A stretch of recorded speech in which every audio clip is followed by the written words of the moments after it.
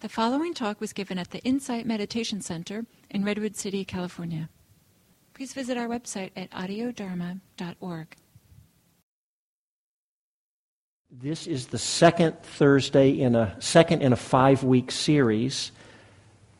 I'm not sure what we're really titling it, but it's really the idea was to start at the beginning, which is hard to define what the beginning is, and go through, it's a tall order, but really do a deep overview, systematized, of Buddhist teachings. So we get bits and pieces. If you hang around and you come to groups and hear talks, or you read this book or that book, we're trying to organize it so it all makes sense, it all comes together, both the teachings and the practical, applying the teachings. So that's a lot. So what I would like to do is, I noticed there's a fair number of people who weren't here last week. I want to just do a very brief, just recap from what we did last time, and then we'll pick it up. And tonight we'll continue on with, I was going to say the theory, but none of this is meant to be the theory in the sense, it's actually all meant to be directly verifiable through our own experience. So I will just say, rather than theory, we're going to continue with the teachings, or if you will, or you could say doctrine. And tonight we'll start to slide over into now the applied and the practical, and that will carry on for the next 3 weeks.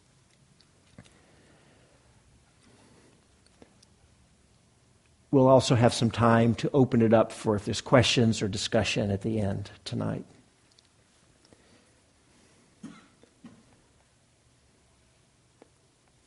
So last week we started with this idea of nirvana. That's the Sanskrit word, or in the Pali language it's nibbana. And that tends to be the goal in Buddhism, right? To realize or attain nibbana. And at least in the early Buddha, this is what in later Buddhist schools, what I'm about to say is not so true if you hang around with the Tibetans or some of the Zen schools. But in the early Buddhist schools, which is what the Pali language tradition in this center comes out of, the Buddha he pointed towards this nibbana, but because it is beyond the limits of our conceptual minds, it's beyond verbal categorization, he would point to it and use these adjectives that kind of pointed, but really wasn't saying much about it, even though it's a big deal in traditional Buddhism. If you come to centers like this, it may not get talked about very much because, as we'll see, not so much tonight, but later on in the series, what's really important is how we're living our lives here and now. That's what it's really all about, whether we have some idea of nibbana or not. It all comes back down, just very concrete, into the present moment in our lives. But anyway, there is this thing, nibbana. And the reason I bring this up as a starting point is that because whatever that might be, this final highest enlightenment, even if there is such a thing, some people, depending on your view about it, because it's ineffable, it's beyond concepts, if you will. The Buddha spent almost all of his time talking about and teaching about what is practical, what we can actually know and get our hands on, how we live and think and act and be, and the quality of our lives. He was teaching truths of what we would call conventional reality, what we can know, how we can live in ways that head us towards the deepest or the highest, if you will. So everything we're talking about, as you'll notice, it's not metaphysics. It's not meant to be speculative or blind belief or faith. It's really meant to, everything we're talking about is meant to be investigated for ourselves and can be known directly for ourselves. And so then we spent most of the time last week talking about, when we look around at the world, at our lives, at all of our experience, what is it that we see as true? And we were talking about what is called the 3 characteristics of all experience, or sometimes they're called the three characteristics of existence, of anything. The first of these was impermanence, saying that everything, right, and we know this intellectually, right, everything's impermanent, nothing lasts. We won't last, the earth doesn't last. We'll come back again to this this evening, but that we spent a lot of time talking about impermanence. Second is what is generally people translate the term as suffering, and that's where people think the Buddha said life is suffering. But well, again, we're going to come back to that again tonight too. But it's more. It's this Pali word dukkha that meant there's an unsatisfactory quality to experience, and as we'll see, even getting what you want. Well, we'll come back to that. Well, let's just say suffering for now, but we want to make sure we understand what we mean. Impermanent suffering. And the third is, where we're going to pick up tonight, is a real sticking point in Buddhism, no self. That's a big one, right? And most people, all of us would say, well, that's hard to get a handle on what it means. We want to explore that a little tonight because it doesn't mean we don't exist, right? We all exist. We all have a sense of self. So we need to get clear on what that means. So anyway, there was these three characteristics. One of the reasons for reflecting on those three characteristics was because we find ourselves, I'll just say we're in, how we got here, I don't know, but here we are in the human condition. And this is the situation we find ourselves in, right? So impermanence, when you really reflect on it, it can weigh heavily on us if it's not understood properly, right? Nothing we do is going to last. No fruits of our labors will last. We won't last forever. No experience, even if you could set your life up to be perfect, dream, ideal life, which we're not denying that wouldn't bring a lot of benefits.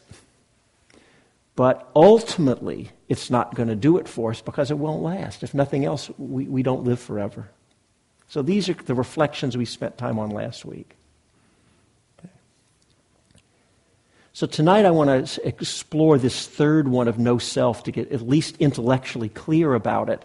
A lot of meditation practices to come to an experiential of it, but at least we can understand it. And then we'll go into the Four Noble Truths tonight. To understand that we need to understand the three characteristics to really understand the Four Noble Truths. And then we may start in on what's called the Eightfold Path, and that starts to get into the practical application of these teachings. So this third characteristic, this is central in Buddhism, this idea of no self. So to start, I'm going to present a model that Buddhism uses to deconstruct what it is to be a human being. You don't have to memorize this or remember it, but if you just heard it, it's fine. If you hang around any Dharma scene long enough, you'll hear this talked about many, many times, and it will stick. So you don't have to memorize all this. But so there's a lot of these terms, there's these lists. There's the 4 this, the 8 that. And sometimes Buddhism is called a religion of lists. And there are actually lists of lists. It just goes on and on. Some of that, by the way, had to do with how the teachings were preserved. In the early days, let's just pause for a moment on a little bit of history. It was an oral tradition, so people weren't writing this down at the time of the Buddha, at least as far as we know. And all the teachings were retained and transmitted as an oral tradition. And so the monastics would come together, monks and nuns, and each group would have responsibilities for memorizing certain pieces, and they would chant them together in groups. And so if one person forgot something, the group could keep it corrected. And it was actually because they didn't have printing presses and hand scribing was so prone to error, it was actually considered a pretty good, reliable way of transmitting the teachings. All this wasn't written down until several centuries after the Buddha died, and then it was written. The earliest we know was in Sri Lanka on palm leaves.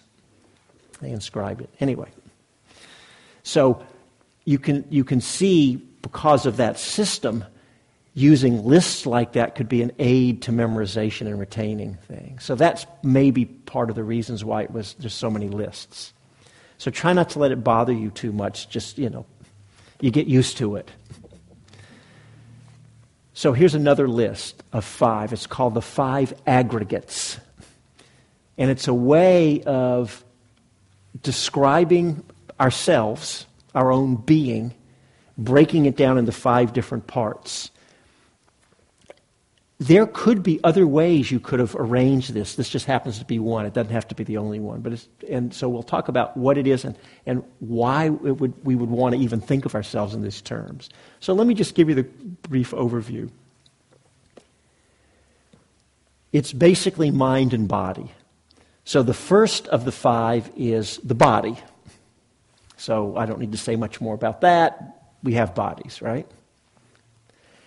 The second, the next 4 are all what we would call the mind, but they break out certain aspects of the mind.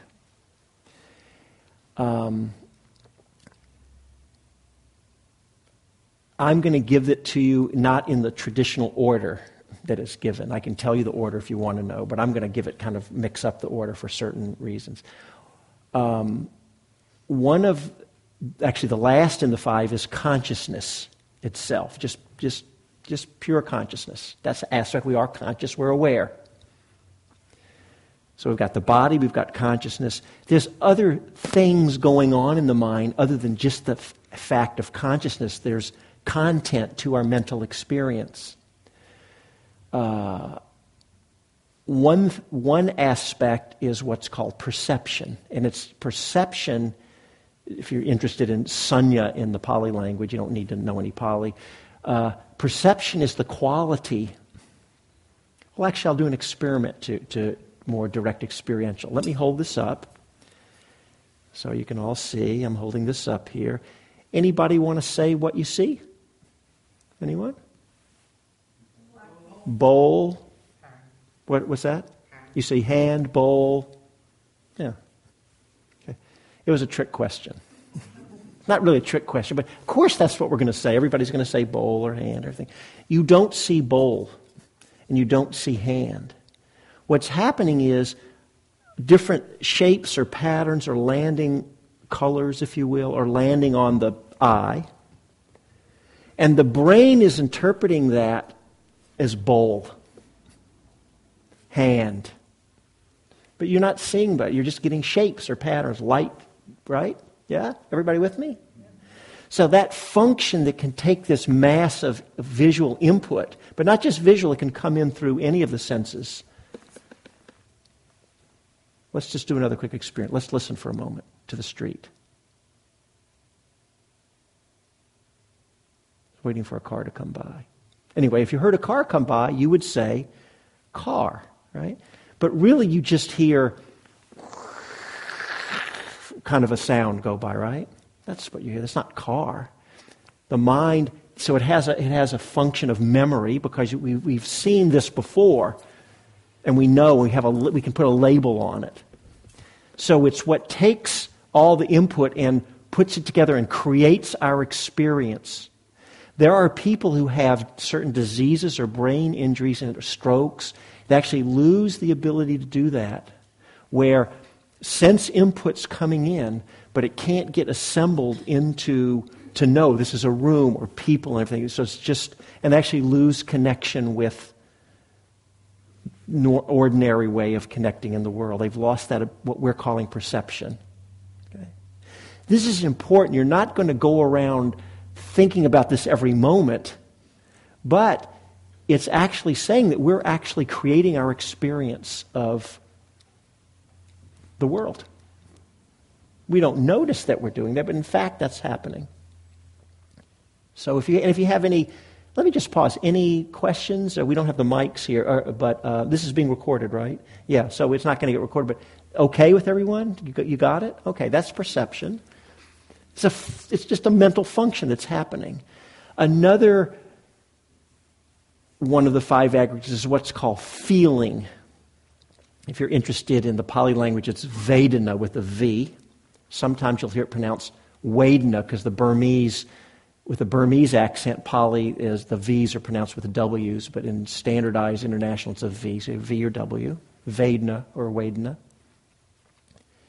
Feeling, but it's not feelings in the sense that we normally think of it as our moods or our emotions. I'm feeling happy or sad. It has a very specific meaning of pleasant, unpleasant, or if sometimes an experience will be kind of in between the two. We call it neutral, but it's actually neither pleasant nor unpleasant.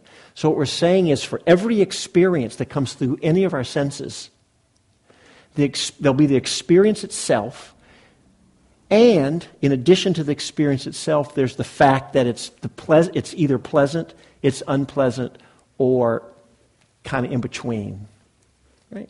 We call that feeling. It's another thing going on all the time.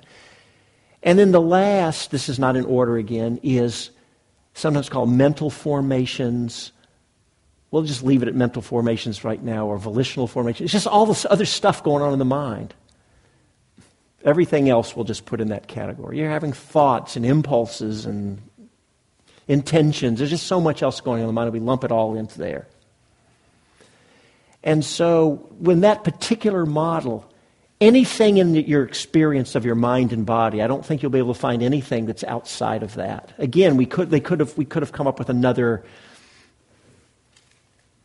way to deconstruct ourselves as beings, but that's this particular list called the 5 aggregates. Now I'll give them to you in order, just so you hear it one more time. The body. Second, feeling, pleasant, unpleasant, or neither pleasant nor unpleasant. Third is perception. So we're assembling this rush of sense input into make some sense out of it, create a sense of the world. That's happening. Fourth is the mental formations, all the other stuff in the mind. And the fifth is just consciousness itself. Okay, so now let's just do a little inquiry together. We all know that our bodies are impermanent, right? Everybody know that, I hope? We don't have to spend too much time on that. Now, granted, we don't live our lives as if it's true. This is getting more into kind of the problem, as we'll see in a bit, and where practice, Dharma practice, it becomes important, right? But, if you're clinging to your body being young, well, it's either suffering or it's a setup for future suffering, because if you don't know it now, let me tell you, you will lose your youth. Right? So if I'm clinging to the body in any way, it's a setup. So it's good. That's the reason why we'd want to see that the body's impermanent. Okay?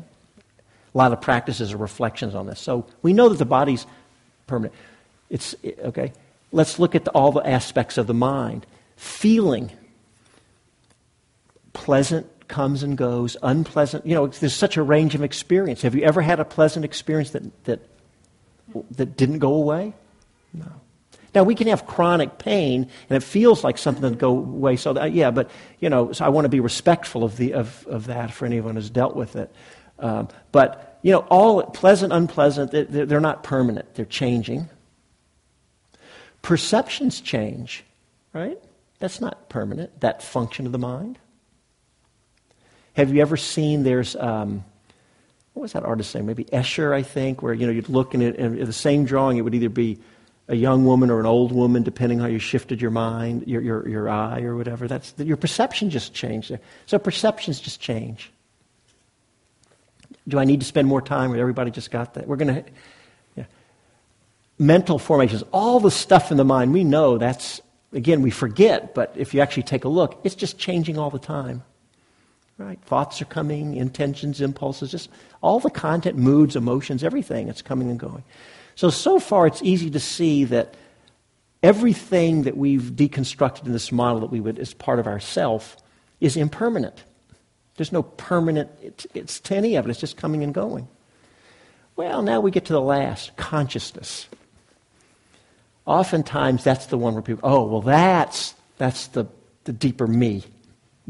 Whatever it is, that which knows, that's the real permanent self, consciousness.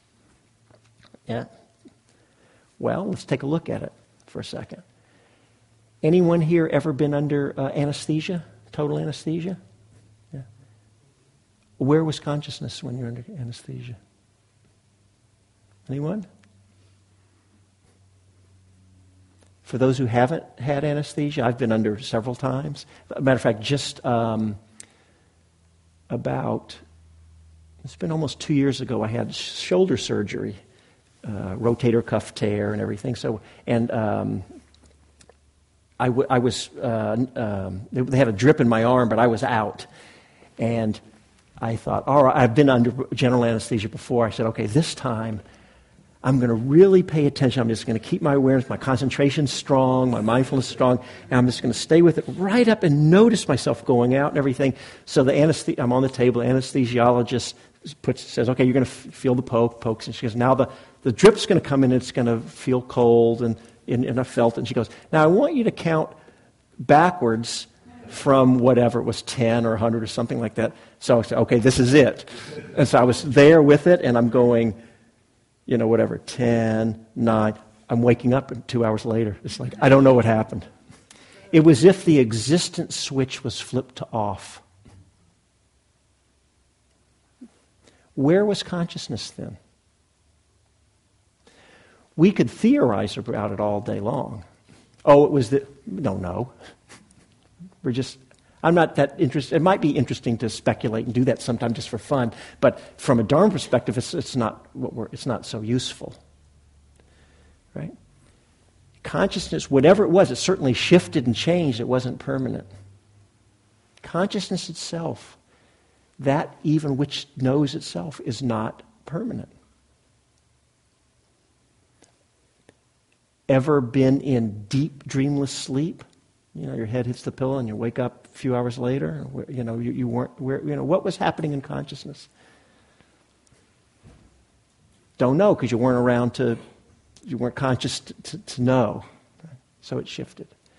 What the teaching on? So now we're ready to say, what's this teaching about no self?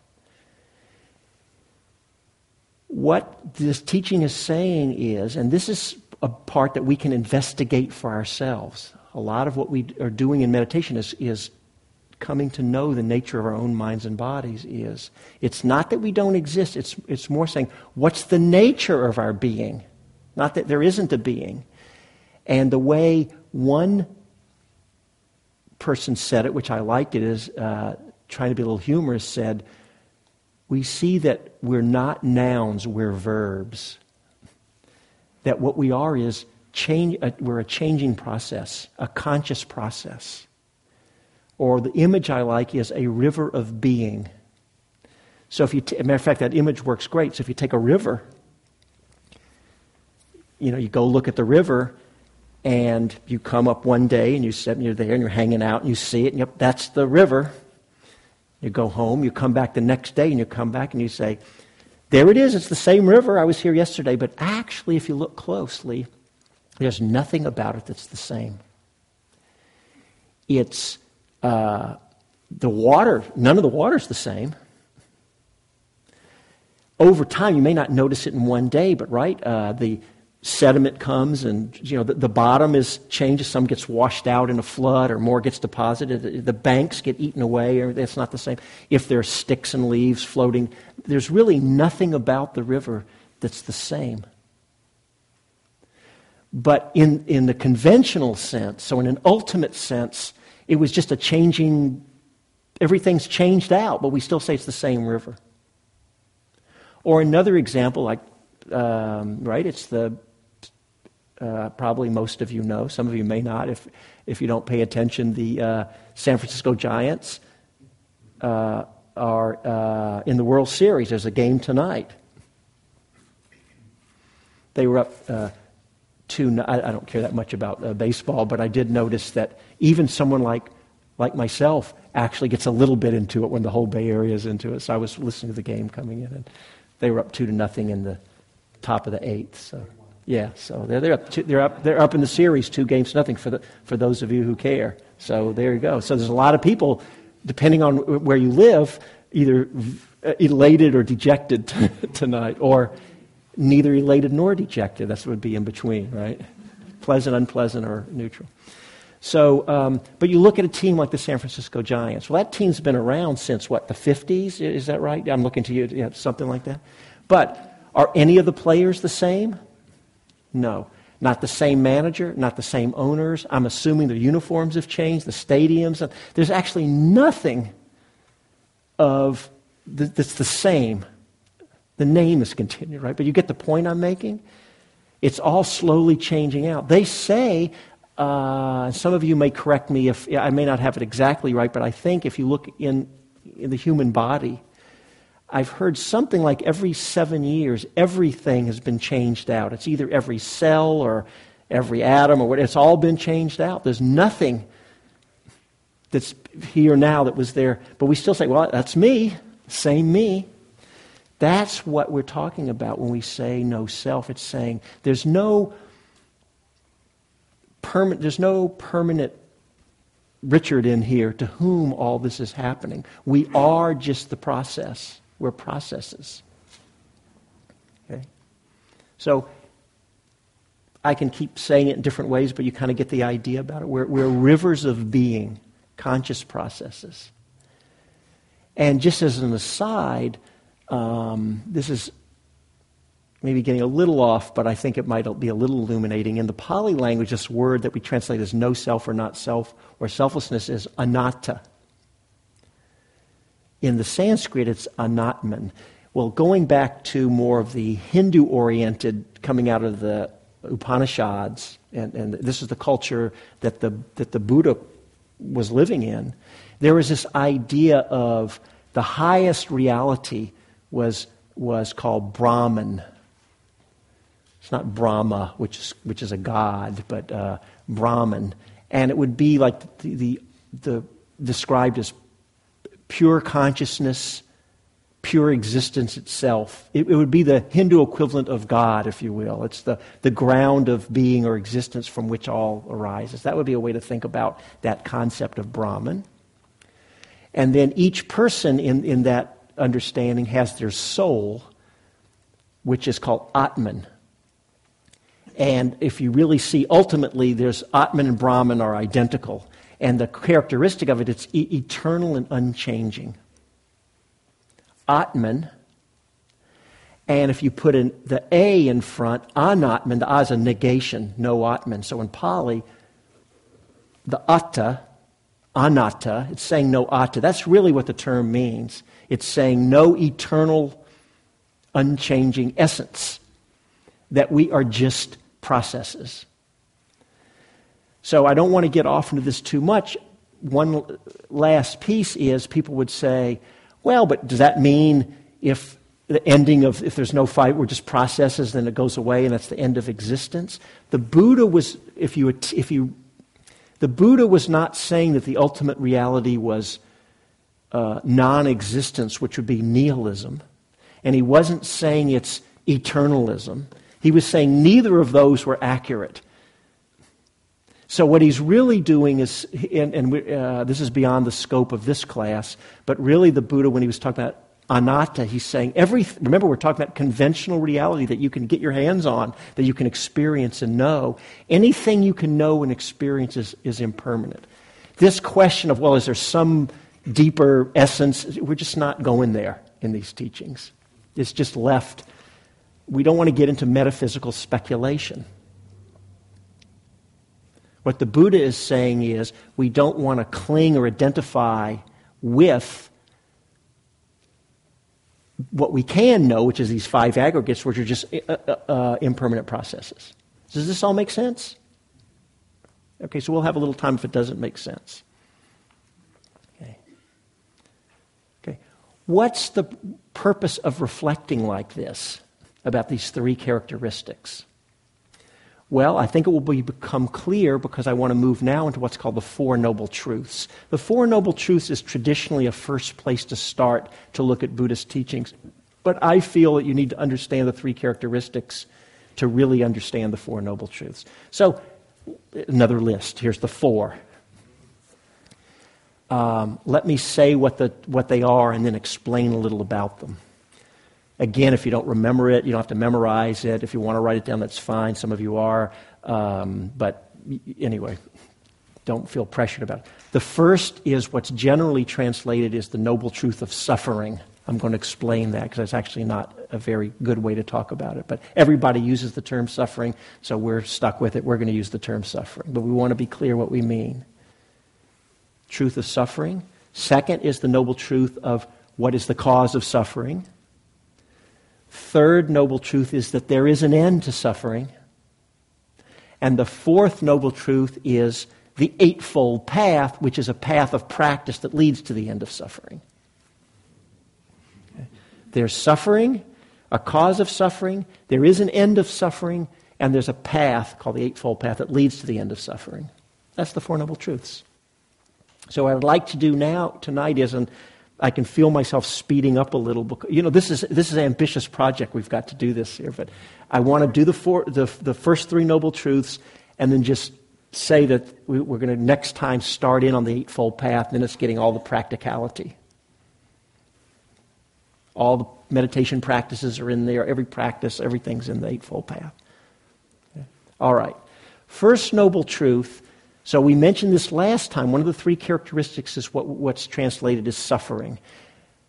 The word in Pali is dukkha. And actually, dukkha is not a bad word to know. If you're going to pick up a little Pali here and there, that's one that would be good to know, dukkha. It's like dharma is a word you hear.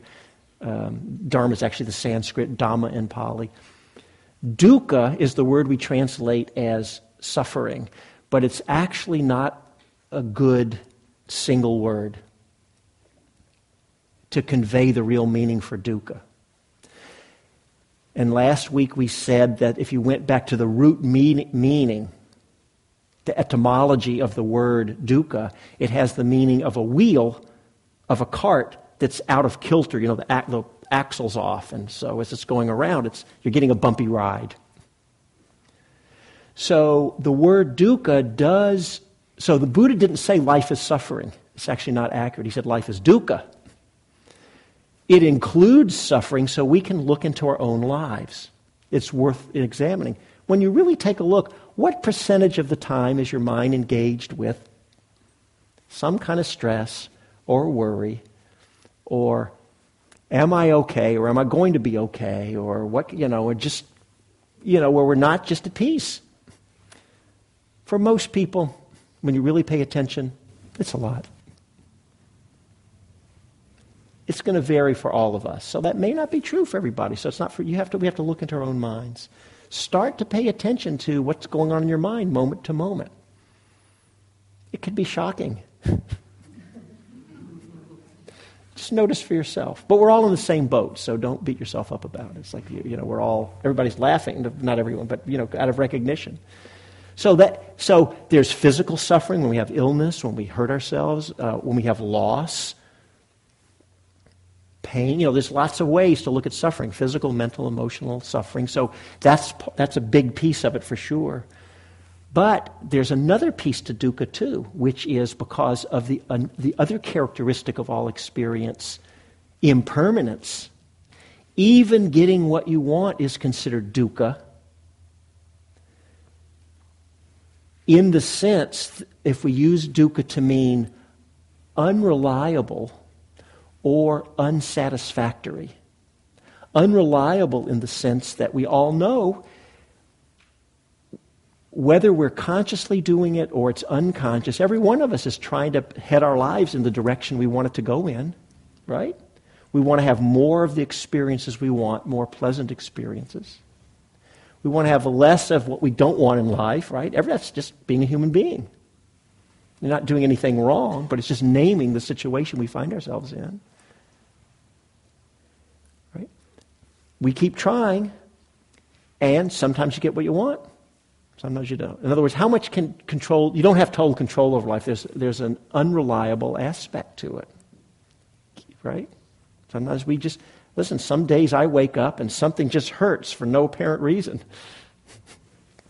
And it didn't ask me my opinion. It just went right on ahead and did whatever it wanted, right? So there's that aspect to life that can happen. So it's unreliable and unsatisfactory in the sense that, using the example I said earlier, even if you could have your ideal life, had a great life, you didn't have that much suffering and things were going pretty well. It's satisfying on one level, but it's not ultimately going to do it for us or solve our problem, be satisfactory, because nothing lasts forever.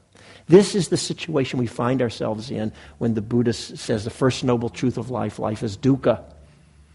It's either outright suffering. At the very least, it's got an unreliableness and an unsatisfactory quality. Another way to think about, which some of you will relate to and some of you may not, but one thing that's common is people can have a feeling oftentimes of, this isn't it. You know, I may not know exactly where life's heading or what I want it to be, or it may be a vague, nebulous sense, but it's not this. Something's missing. We're not fulfilled or not, that can be the aspect of life and always kind of moving towards what we think is going to do it for us, right? That's dukkha. If you notice that aspect in your life, that's right. Sometimes we don't notice that it's there, but we're not paying attention. So all of these is just, the Buddha's not trying to be pessimistic. He's just asking us to look and see for ourselves. Here's what he's saying is a truth of a noble truth. Look for ourselves and see if it's true into our own lives. So a lot of that is an investigation for us to see. First noble truth. Okay. And by the way, the whole purpose of Dharma practice, that one of the big, I guess it's a great question, or it could be a koan, if you will, or the great adventure we're all engaged in is, it's not that life's going to change if these are characteristics of all existence itself. Life is what it is. You know, when we have loss in our lives, it hurts, and I want to be respectful and say for all of us, it is going to be painful. I'm not saying that we're not going to feel it, but really, it's not anything going wrong. We think something's going wrong. It's just how it is. When you get old, I remember it wasn't that many years ago, I looked in the mirror. I turned 58 this weekend, and I look in the mirror, and it's just like, who's that old guy? Where did my youth go? What happened? Nothing went wrong, and I knew ahead of time. It's just what happens. So this is getting a little ahead now, but the big question is, can we come to a place of well-being or peace or happiness, or we can use terms we'll explain later, freedom, liberation, a place of refuge in the midst of the human condition, of the way life is? That's what Buddhism's trying to point to. Remember, the third noble truth, there's an end of suffering. So first we have to look at the problem, but that you don't stop there or else you're too depressed. So don't leave for 5 more minutes, because we have to get to... That's the first noble truth. So you have to look for yourself.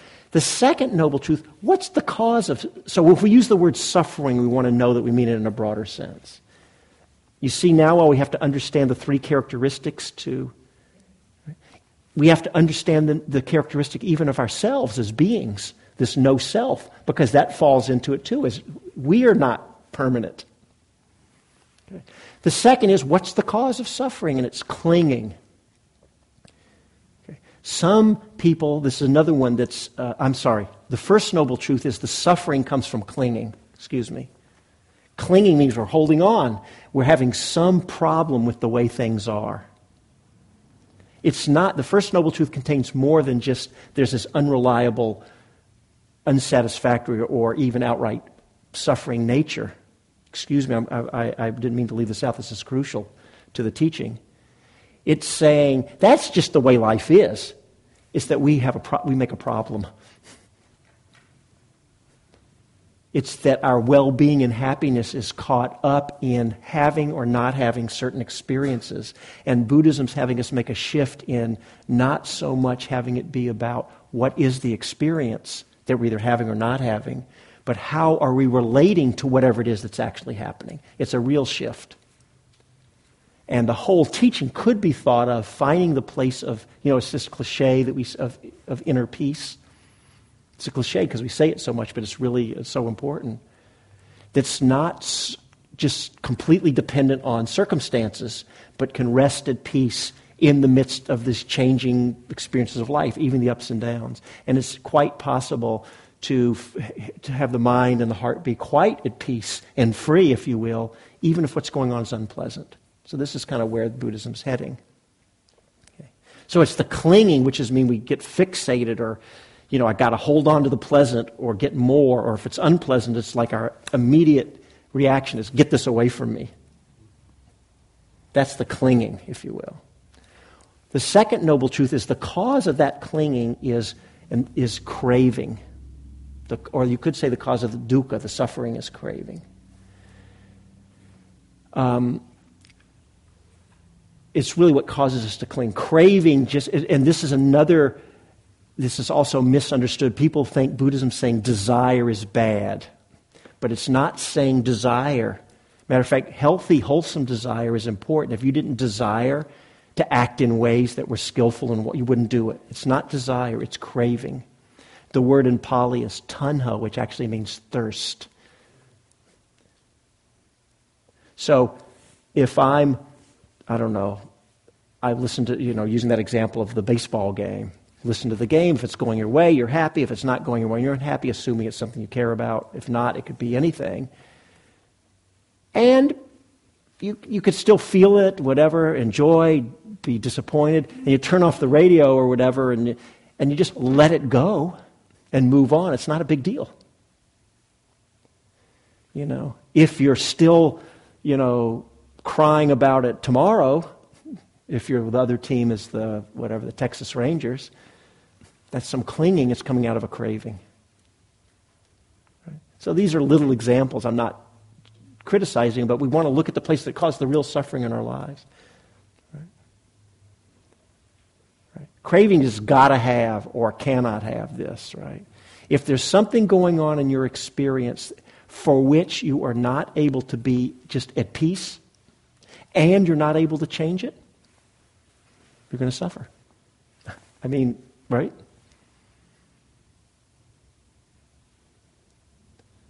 Another way to think of Dharma practice is widening the range. One way I think about it, I have an image of a circle. And we already talked about no self, but so we're going to use, us, whatever the us is, kind of sits in the middle. And the circle contains the full range of experiences for which we can just be totally at peace. Happy. Free. Whether it's pleasant or unpleasant. We feel it, we experience it, we're not disconnected from our experience, but it's not bothering us. If the experience gets too intense, in other words, it's crossed outside the boundary of the circle, then if it's pleasant, we just get swept up in it, or if it's unpleasant, we're suffering. And in those cases, that's where we can get into trouble and suffering. And I tend to think of Dharma practice as just widening that circle to contain more and more of the experience of our lives, for which we're just not getting jerked around by things. We walk around with this place of peace. Peace is not dullness. Place, you could say happiness, refuge, freedom. There's lots of adjectives we could point to. This is that nibbana that was getting pointed towards. And more, whether it's pleasant or unpleasant, and we're okay. And maybe ultimately, perhaps if it's the mind of a Buddha, I don't know, I'm just speculating here, maybe there's no edge. So this is kind of pointing to what practice is about. So first noble truth of dukkha, and the cause, really the problem is the clinging.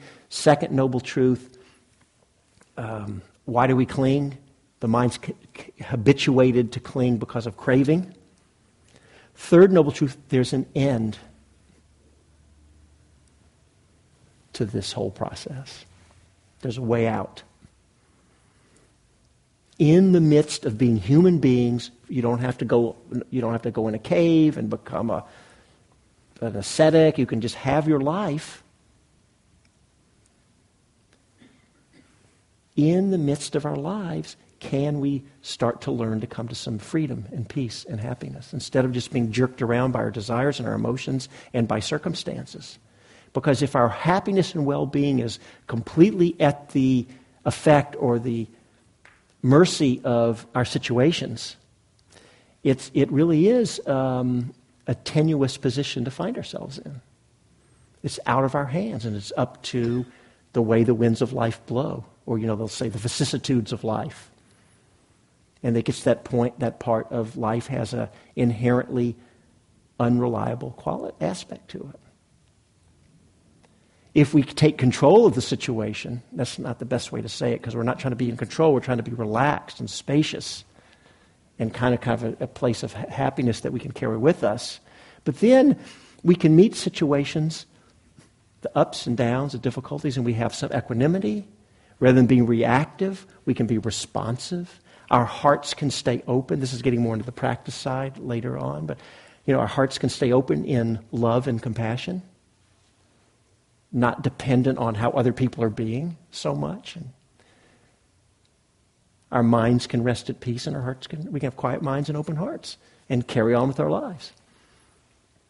And in fact, you'll find, many of you will know this, that you actually experience your life more fully, because rather than being in reaction and everything, we're just really present. So you experience both the pleasant and unpleasant more deeply. And we see the nature of things, that things are rising and passing away, including our own being. And we are at peace. Yeah. So, that's kind of a whirlwind last week and this week through the teachings, but hopefully you get the basic idea. And then we have the fourth noble truth is saying there's this path, the Eightfold Path. And we'll pick that up next week. We'll do the Eightfold Path, and it will lead into lots of different practices and all of that. Why do we need to practice?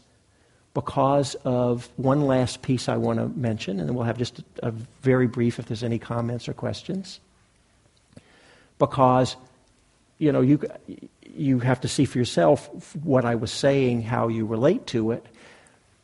If it rings true or not for you, we each have to see for ourselves. Right? But say you kind of say, yes, that makes sense. And we say, okay, don't cling. You can do it in a given moment, but as soon as the right conditions come together, you can't do it. You can't. Our minds aren't trained. We've had a whole lifetime, and if you believe in Buddhist, but you don't have to believe in any of this, but sort of the Buddhist cosmology, multiple lifetimes even. Many people don't believe in that. You don't have to, but of conditioning our minds in a certain way, which is want more pleasant, get rid of unpleasant. That's right. We've been doing it our whole life, so it's deeply habituated in us. So it can take time as we start to change any habit. Ever tried to change a habit? In the beginning, it can be hard. Once it gets wired in more, it can become less work. It's not so hard. In fact, it becomes more of a trait. And then it's just not changing a habit anymore. We've just reconditioned how our minds operate. So a lot of it is working on how the conditioned patterns of our mind. That's just more about that when we get into practice itself. Okay.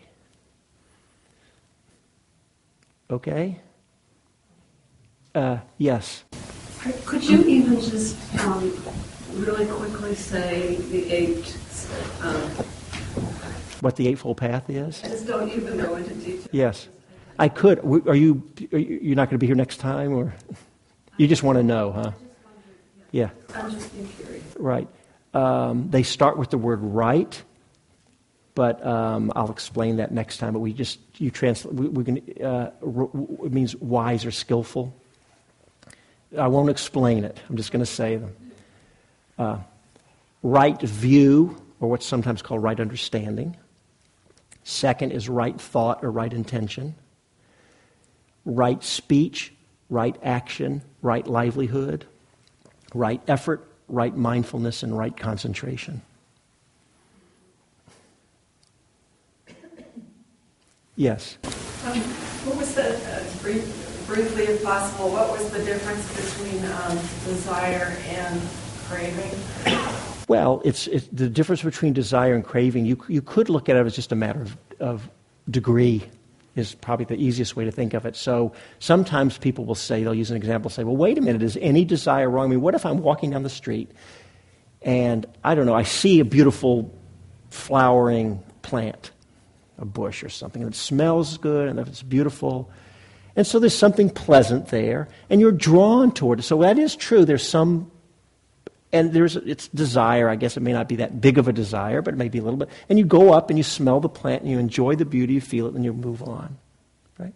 That would be an example of desire, but just something pleasant. You had a desire to go up, if you will, but it's not a big deal. You let it go and you move on. So it's not. We can see there's lots of levels of desire. When desire gets very strong, it's got a power that can take us over. And it not only can really pull us, but it can cloud our perceptions. For example, any of you have ever been in relationships in the early stages, if there's a lot of chemistry or a lot of in love going on, and there can really be a lot of passion and desire, right? So that would be a very strong desire.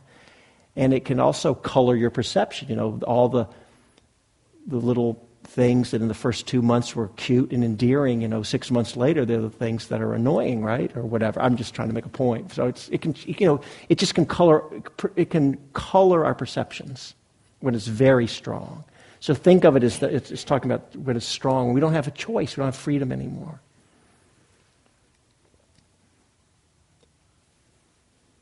Any other comments or questions? I want to ask you something. What is, if you have, like I right now have this skin thing with the itching, and yeah. it pulls you into yeah. What's that? Is that desire or getting away from that? Well, yeah, I mean, look, if you've got, so you're saying you have strong itching happening. Yeah. Well, first of all, I think probably we can all relate to that's it's unpleasant. It's probably quite unpleasant itching, and it's not so easy just to, right? So it's going to pull you, and you're going to want to get rid of it. More again. Right. Yeah. So it's we could say, I don't know if it's so strong that you may or may not put the word suffering on it. That's a strong word it's a catch-all we use for a broad range of intensities, but it's unpleasant experience. You want to get rid of it. Yeah. So, right? Yes. Yeah. And isn't it true that if you're able to relieve the itching, so you change the experience itself, of course you want to take care of it. I don't know if it's whatever, you don't need to go into detail if it's a condition or if you're just something going on or whatever, a rash, so we want to take care of it, get rid of it. If you're not able to make the itching go away, how is it for you? Hard to be with? Very hard, and you can't get away. Right. You have to be with it, and you really have to concentrate. Yeah. It's hard, but right. It's a good test. Right. So what I would say is you're pointing to an extreme case, not extreme, but a strong case that it would be possible to, if you're not making a problem about it, it's still going to feel the sensation of the itching. Mm-hmm. You're also going to have a body sensation. You're going to have that feeling tone, in this case unpleasant. Mm-hmm. There might be a lot of things going on in the mind. There's going to be a lot going on around it. And it's going to feel unpleasant. And this is another thing. If we let go of clinging around something, unpleasant doesn't magically turn into pleasant. It's still unpleasant. And maybe I can just leave it with this image. Maybe this will be a good closing because we're going to be up against the clock. A very important image that the Buddha uses, what's called the two arrows or the two darts. And the Buddha was talking about the distinction between someone who was, let's just say fully enlightened person, let's say a Buddha, and just an ordinary person. And the Buddha said, Everyone, it doesn't matter, you're a Buddha, you're a regular, ordinary person, everyone experiences what it is to be a human being, and that includes pain and suffering. Right? The Buddha himself had a bad back. Sometimes he had to lie down and had his attendant Ananda. He said, "Tell him you have to go give the Dharma talk. I have to lie down. My back hurts." He was a human being, right? He got old and died. So everybody experiences dukkha. It's like being shot with an arrow. You feel the pain of it. An ordinary person adds another level of suffering because they contract around it. They can't be with it. They create a problem about it. It's like being shot a second time with a second arrow. There's the unpleasantness itself, and then our inability to be at peace in the midst of it. And so now we have mental suffering, say, on top of it. It's like being shot with a second arrow. The enlightened person, they're only shot once. They feel the dukkha, but they're not creating really a suffering around it, if you will, because they're not creating a problem. They just see that pleasant, unpleasant comes and goes. Sometimes you're experiencing pain, sometimes happiness, and they're not getting too wound up when it's pleasant. They still feel it all, experience it. They're not being too depressed. If you're these teachings on impermanence, we love them when we're experiencing something difficult. We appreciate or really love the teachings on impermanence if what we're experiencing is difficult. Because we know, I'm going to be able to get rid of this. And we don't like the teachings on impermanence when everything's going great. That helps. That really helps, yeah. I think, of impermanence. Yeah. Right. These are just sensations arising and passing away. Right. So, okay. So hopefully that was a lot to pack in. Yeah. So we'll just go through the Eightfold Path next week and continue on. Okay. So thank you for hanging in there with that. What I would like to do is, we're right up to 9 o'clock. If you need, I'm going to do a 1-minute closing. If you need to leave, just go ahead and please don't feel self-conscious about it if you can't wait the minute, but it'll be short. What I'd like to invite you to do is take a moment, if you weren't already doing it, and mindfully just connect with whatever you experience in your body, whatever you experience in your mind, in your heart, just the whole experience of being just sitting here now, whatever it is. So there may have been things that came up in the talk tonight that you liked or didn't like. You may be tired or you may feel good, just whatever your experience is. And please take a moment to also notice how you are relating to your experience. See if there can be a sense of allowing or letting be, not creating a problem on top of whatever's happening. If your experience is unpleasant, can we just let that be and still be present with it and awake and connected with it, not tuning it out? If there is a place in you where you can't let go or let be around it, then bring some acceptance to that place in you. Well, that's how it is for you, so letting that be. Not creating a fight or a struggle with yourself. The best we can. You do the best you can.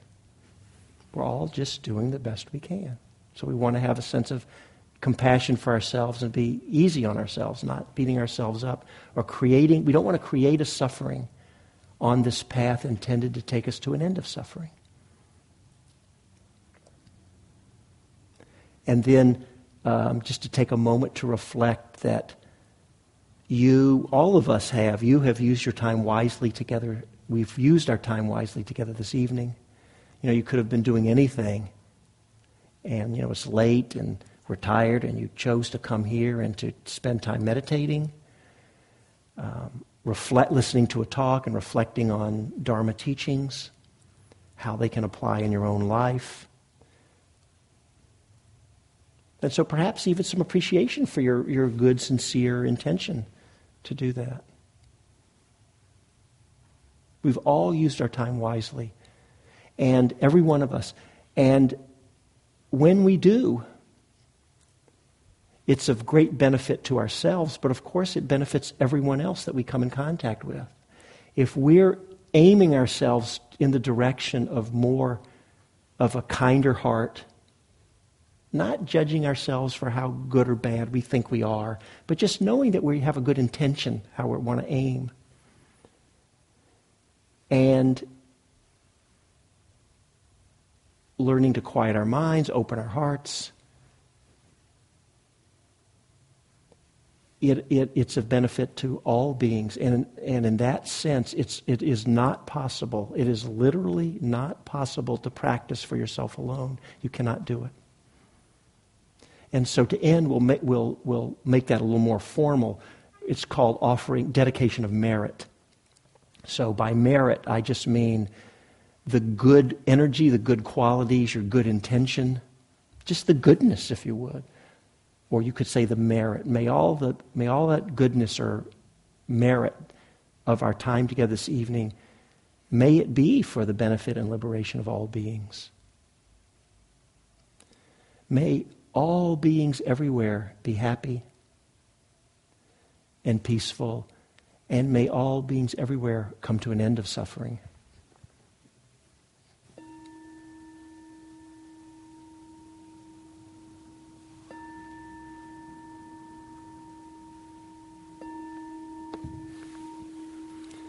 So thank you all for your practice this evening. Perhaps I'll see some of you to continue on next week.